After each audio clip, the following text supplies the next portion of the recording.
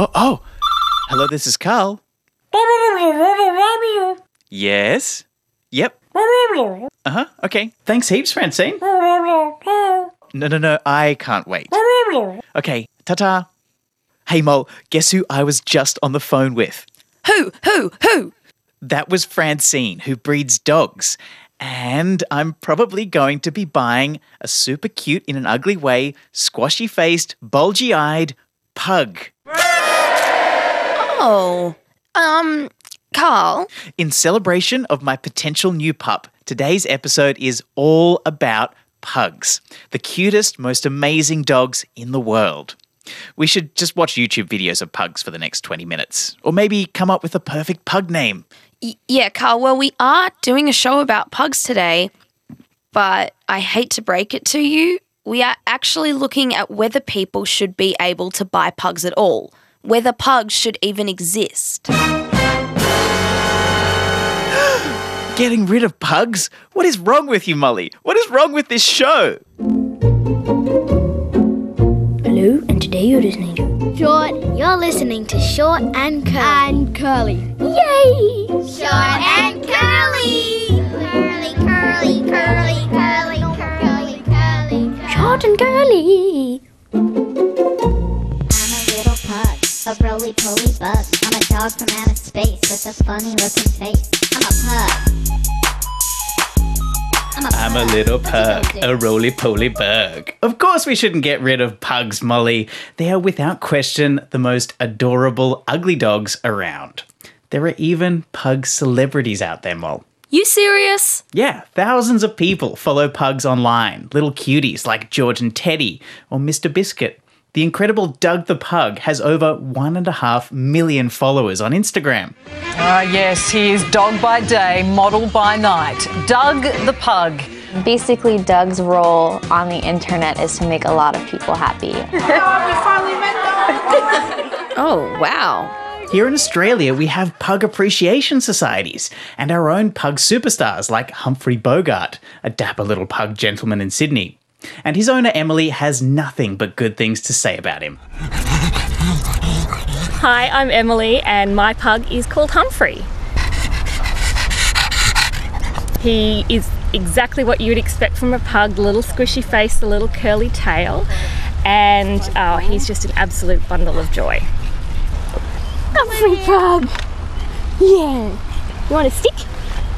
Humphrey's really cheeky. He knows how to push our buttons, and if he finds he does something and it makes you laugh, he'll just keep doing it over and over because he loves the sound and he gets really excited. He has to be around humans all the time. He will follow you everywhere, and I mean everywhere. You can't even go to the bathroom in peace. Pugs follow you into the toilet? They like company, and have you noticed all the things you can buy with pugs on them? Like pencil cases, cushion covers, backpacks? Well, Humphrey's owner, Emily, has a collection of her own. I have mugs, pug mugs, I have lots of t-shirts, I have a dress actually that I bought the other day. It has lots of little pugs on it with bow ties. I've got necklaces, jewellery, aprons, tea towels. It just goes on and on and on. Well, it's true. There is so much pug paraphernalia out there, and I wouldn't mind a pug mug for myself. And Humphrey is definitely a cool pup. But, Carl, the point of this episode isn't just that pugs are cute. Yeah, you're right. It's that they're the best dogs in the world. And here's a group of school children from Maryland's East Public who basically agree with me. They just look really cuddly, like a teddy bear that's alive. They're always just sitting around, not doing much. My pug's name is Dolly, and my pug likes to explore a lot. Their eyes are watery and like bubbly, and something about their squished up face makes them cute. Sometimes she gets in trouble, and then she shows her eyes.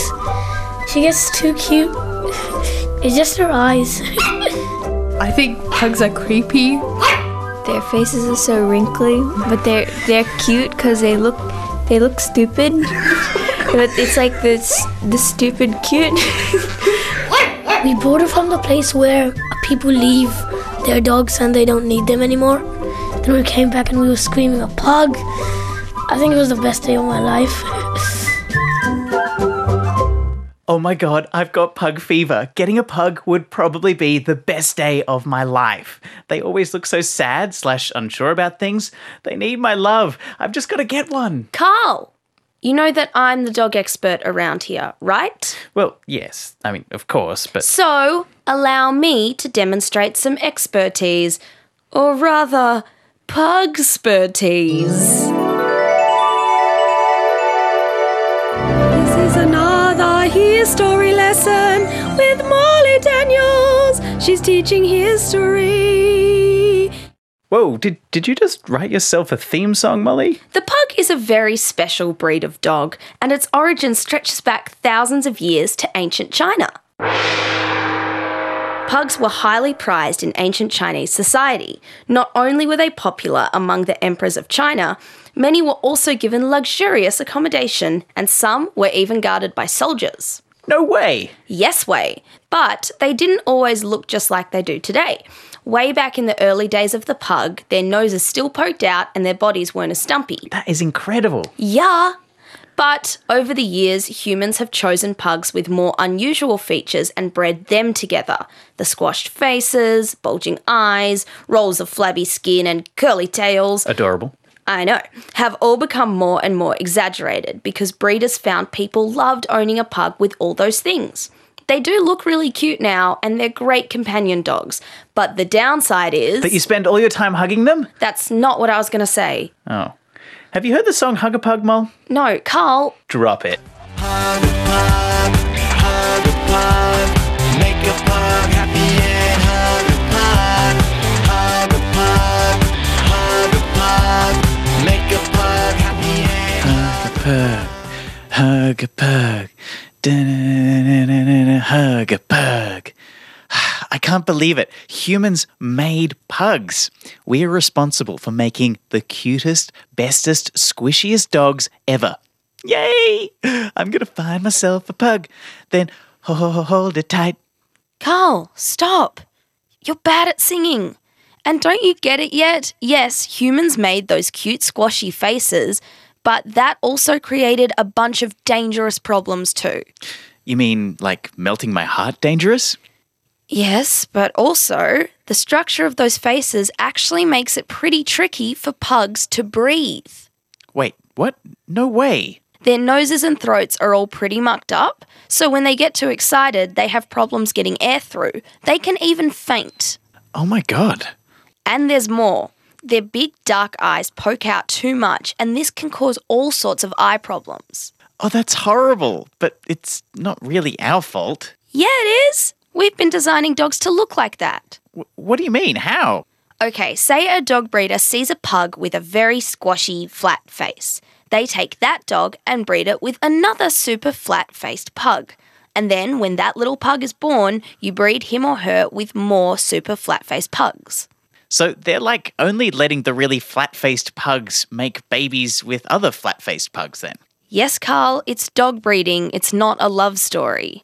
And look, someone who knows a lot about pugs is vet Julia Crawford, who is from the Australian Veterinary Association. This is the first time that pop culture has taken a breed that was already a bit deformed and made it worse. The flat-faced dogs, we call them brachycephalic, and it means that all their features have been squished up, seriously squished up, which includes their nose and their eyes are forward-facing and quite often quite poppy, and their throat is also squished up. We're seeing people come in and these little dogs can't go out in the middle of the day. They're walking them when it's cold. They can't regulate their temperature properly because they can't pant properly and they overheat so easily. And then they often have to have surgery because they have so much trouble breathing. And remember Emily, who owns Humphrey Bogart? She also knows a lot about the health problems of pugs. When we first got Humphrey, we knew that there might be some health issues, and when he was about 6 months old, we were at the vet and they recommended he get his nostrils widened. He was born with quite small nostrils and that would just be a way to help him breathe, which we did, and he was fine for about another 1.5 years or so, and we were at a pug meet actually. And it was summer, they were all running around, and Humphrey came back and sort of walked past me, and his breathing was so strained and laboured. back to the vet, and he was a prime candidate for soft palate surgery. So basically what happens is the soft palate is too big for their little mouth, and it overlaps over the air passage. It means that they don't get enough air through, so they're constantly sucking at the air as hard as they can. And if you don't do anything, it can actually cause much bigger problems, because it's putting pressure all the way down their system into their lungs and the arteries, the heart, everything has to work harder because they can't get the air in. So it was just not even a thought for us straight away. We booked him in, overnight surgery, and he recovered really well. And since then, he's happy as Larry and a really healthy dog.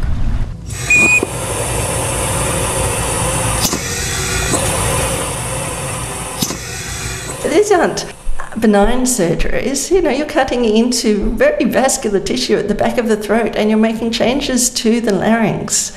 And there can be massive swelling, there can be some nasty side effects. It's not, you know, there's so many nerves and muscles and blood vessels in that area that something could go wrong. And it's not a simple surgery. Julia Crawford, who has one of my dream jobs. She's a vet. I can't believe dog breeders have changed pugs so much over the years, breeding flatter and flatter-faced dogs. Matt Beard, our short and curly philosopher, do you think there are problems with dog breeding? Anytime we're trying to alter animals or alter nature to suit our needs, that's the wrong thing to do, because we're using animals as though they were just tools when they're not. But what's specific about pugs is that some people see the level of suffering that they experience as being too high to justify that the breathing issues that they have and the surgeries they suffer mean that it would actually be preferable for these animals not to have existed, that they experience more pain than they do pleasure over the course of their lives. But many pug owners take really good care of their pugs and take them to the vet when they do need those health problems fixed. It's a real challenge when we're looking at a system where some creatures benefit and they do really well and others don't. And we have to try and weigh those things and work out whether it's actually fair and whether every creature in that system has the chance to do really well and has the chance to live really well. So does every pug that's bred have the chance to benefit, or is it only pugs who are owned by wealthy people who can afford the surgeries and those sort of things who are going to do well? Because that doesn't seem very fair. Many pugs don't have any health problems, or very few anyway. So how do we work out when there's a problem with the whole breed? It's a really hard question to answer, and it's got to do with how we manage risk. So when we're not certain whether something's going to happen or not, we're dealing with a situation where it's a risk that a pug might suffer, but it also might not. And how we balance those things out involves a few different factors. We need to look at the likelihood that it will occur. We need to be sure that we've taken all the possible steps to prevent that thing from occurring. And that's where things get hard with pugs, because it seems like we're breeding to increase the likelihood of health issues arising. And that's where stuff gets complicated. Whew, we have covered a lot of ground. I think it's time to take a break and mull over today's thinking question. Yep, feel free to stop the show for a minute to think or talk. And our question is, at this stage in the show, what are you thinking? Should we keep breeding pugs or not? Hit pause now.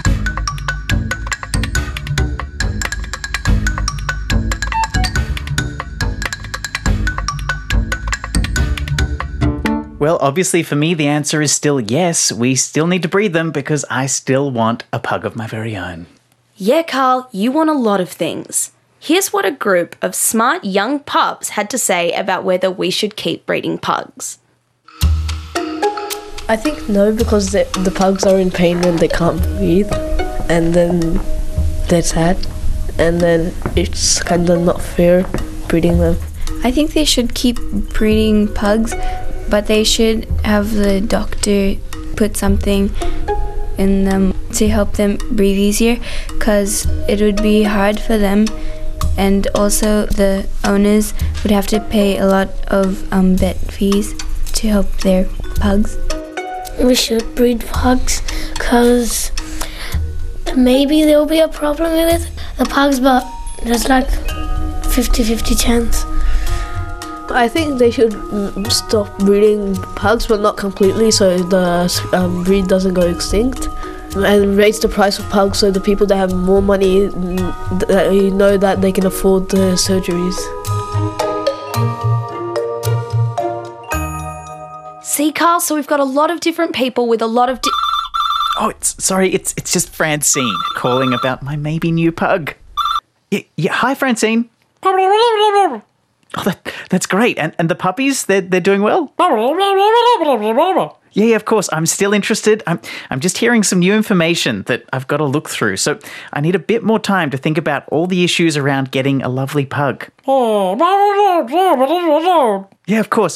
Just give the pugs a kiss for me. I'll call you back soon. Bye. Carl, are you still thinking about buying a pug? Also, can you not take a call in the middle of a show? It's extremely unprofessional. So you say. Well, I'm still completely in love with the little dudes, and the fact that they have health problems just makes me want to take care of them.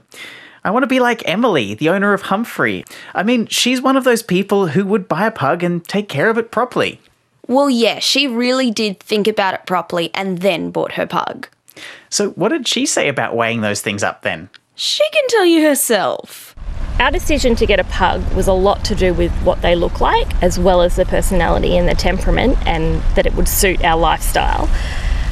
I do think there are a lot of problems that humanity as a whole has been quite arrogant and said, this is really cute. We want to make it look cuter. Let's squish it up. Let's put it in a tinier package. I mean, you can get teacup animals, and sometimes I think, have we taken it too far? I have to admit, when we first thought about getting a pug, we had reservations in that, well, my mum actually said maybe it's not a good idea. They have so many breathing problems, and she was really concerned. She was very against us because he had the flat face, and for us the flat face is partly what makes them cute, but it's all the other things around it. Would we still love a dog if it didn't have a flat face? Yeah, of course. So I think if you do your research and your homework and you know the risks, you understand the importance of having a good vet, having pet insurance, and knowing what might have to happen down the track and being prepared to take those steps, then there's no reason why your pug can't have a long and happy life with no problems. See? It is a massive commitment. Yeah, I suppose. And on top of that, have you thought about whether it's an ethical thing to encourage people to keep breeding pugs? I mean, if people keep wanting to buy pugs, then breeders are gonna keep breeding them. And can we justify dog breeding at all? I mean, aren't we just kind of playing God by doing this? Matt Beard, is this a problem? Well, I think that's a really big question, but in some ways, now that we have played God, we might have a responsibility to keep doing it to try and undo some of the harms that we've been doing. So we can use all of the clever tricks of selective breeding to actually breed dogs that have more healthy characteristics and try to breed out some of the more unhealthy ones that we've been talking about for this episode. So now that we've started, I think it would be irresponsible to just wash our hands of it. We have to keep going and try and fix what we've done. Thank you, Matt Beard. So you see, Carl, it's bigger than... Oh, sorry, it's just my phone again. Hey, Francine. Oh, yeah, I'm glad you rang. Look, I was just wondering, how flat are the parents' faces, and how are they breathing? And what do you have in the way of maybe like a crossbreed, maybe a puggle or a juggle?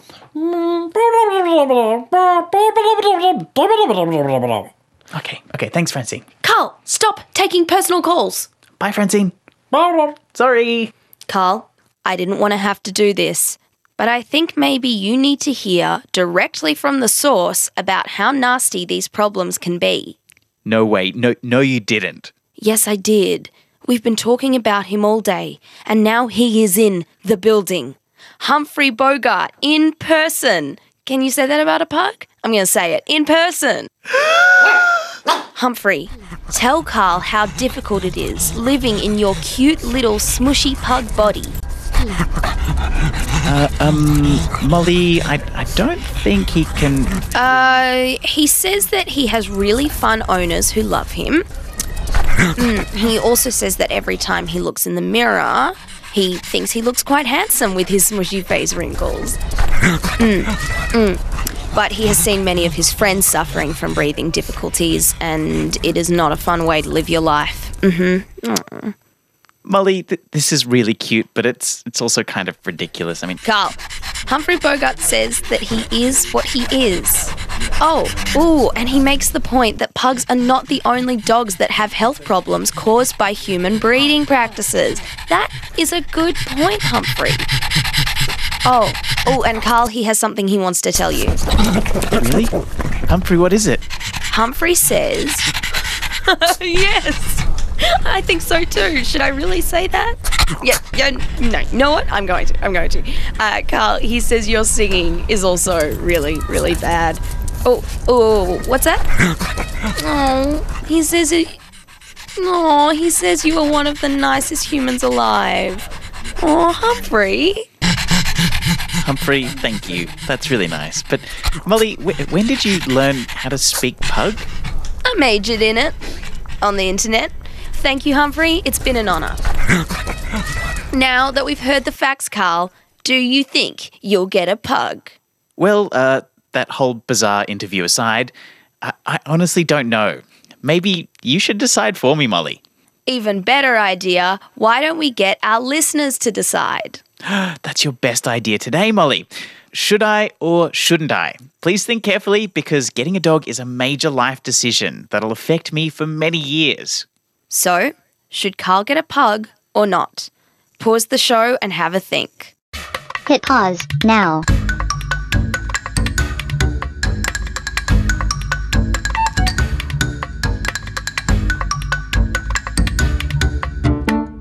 And of course, I'd love to hear whether you think I should get a pug or not, and why. So if you want to contact us directly, go to the Short and Curly website. And when you get to our website, scroll down to the bottom left section of our front page and you'll find the spot to write to Short and Curly. Hey, and if you look up this episode, you'll see there's even a picture of Molly and I having a little cuddle with Humphrey Bogart. And Carl, did you see that Matthew in Shanghai wrote to us via our Short and Curly website about our firefighting show to say he'd save me first in a fire if he had to choose between you and me because I'm younger and a woman. What's up? Thanks a lot, Matthew. I'm not even that much older than Molly. Depends if we're talking dog years or human years. Also, Ella wrote to us about her 2 favourite episodes on eating your pet and should celebrities keep it real. She also told us that she loves pugs, so this show goes out to you, Ella. And whatever I do decide today, I know I've been helped by the ideas that came from Maryland's East Public School. So special thanks to Saad, Lemma, Mohit, Mariam and Ella. Finally, it would be impossible for me to finish today without thanking the amazing, gorgeous, squishy-faced, fabulous Humphrey Bogart for coming in and taking part in this episode. Carl, before you go, Nicole Dollenganger has written a love song for her pug, and I think you'll relate. And I don't know what I did before the day I met you, and I don't know what I'd do if I ever lost you. You're the lumpiest, squishiest, fattest little thing. You're the sweetest little, got my double chin, baby. You're the only man I want, the only man I need. You're the only man I dream of late at night when I sleep. You're the cutest pug, the kind I spent my whole life dreaming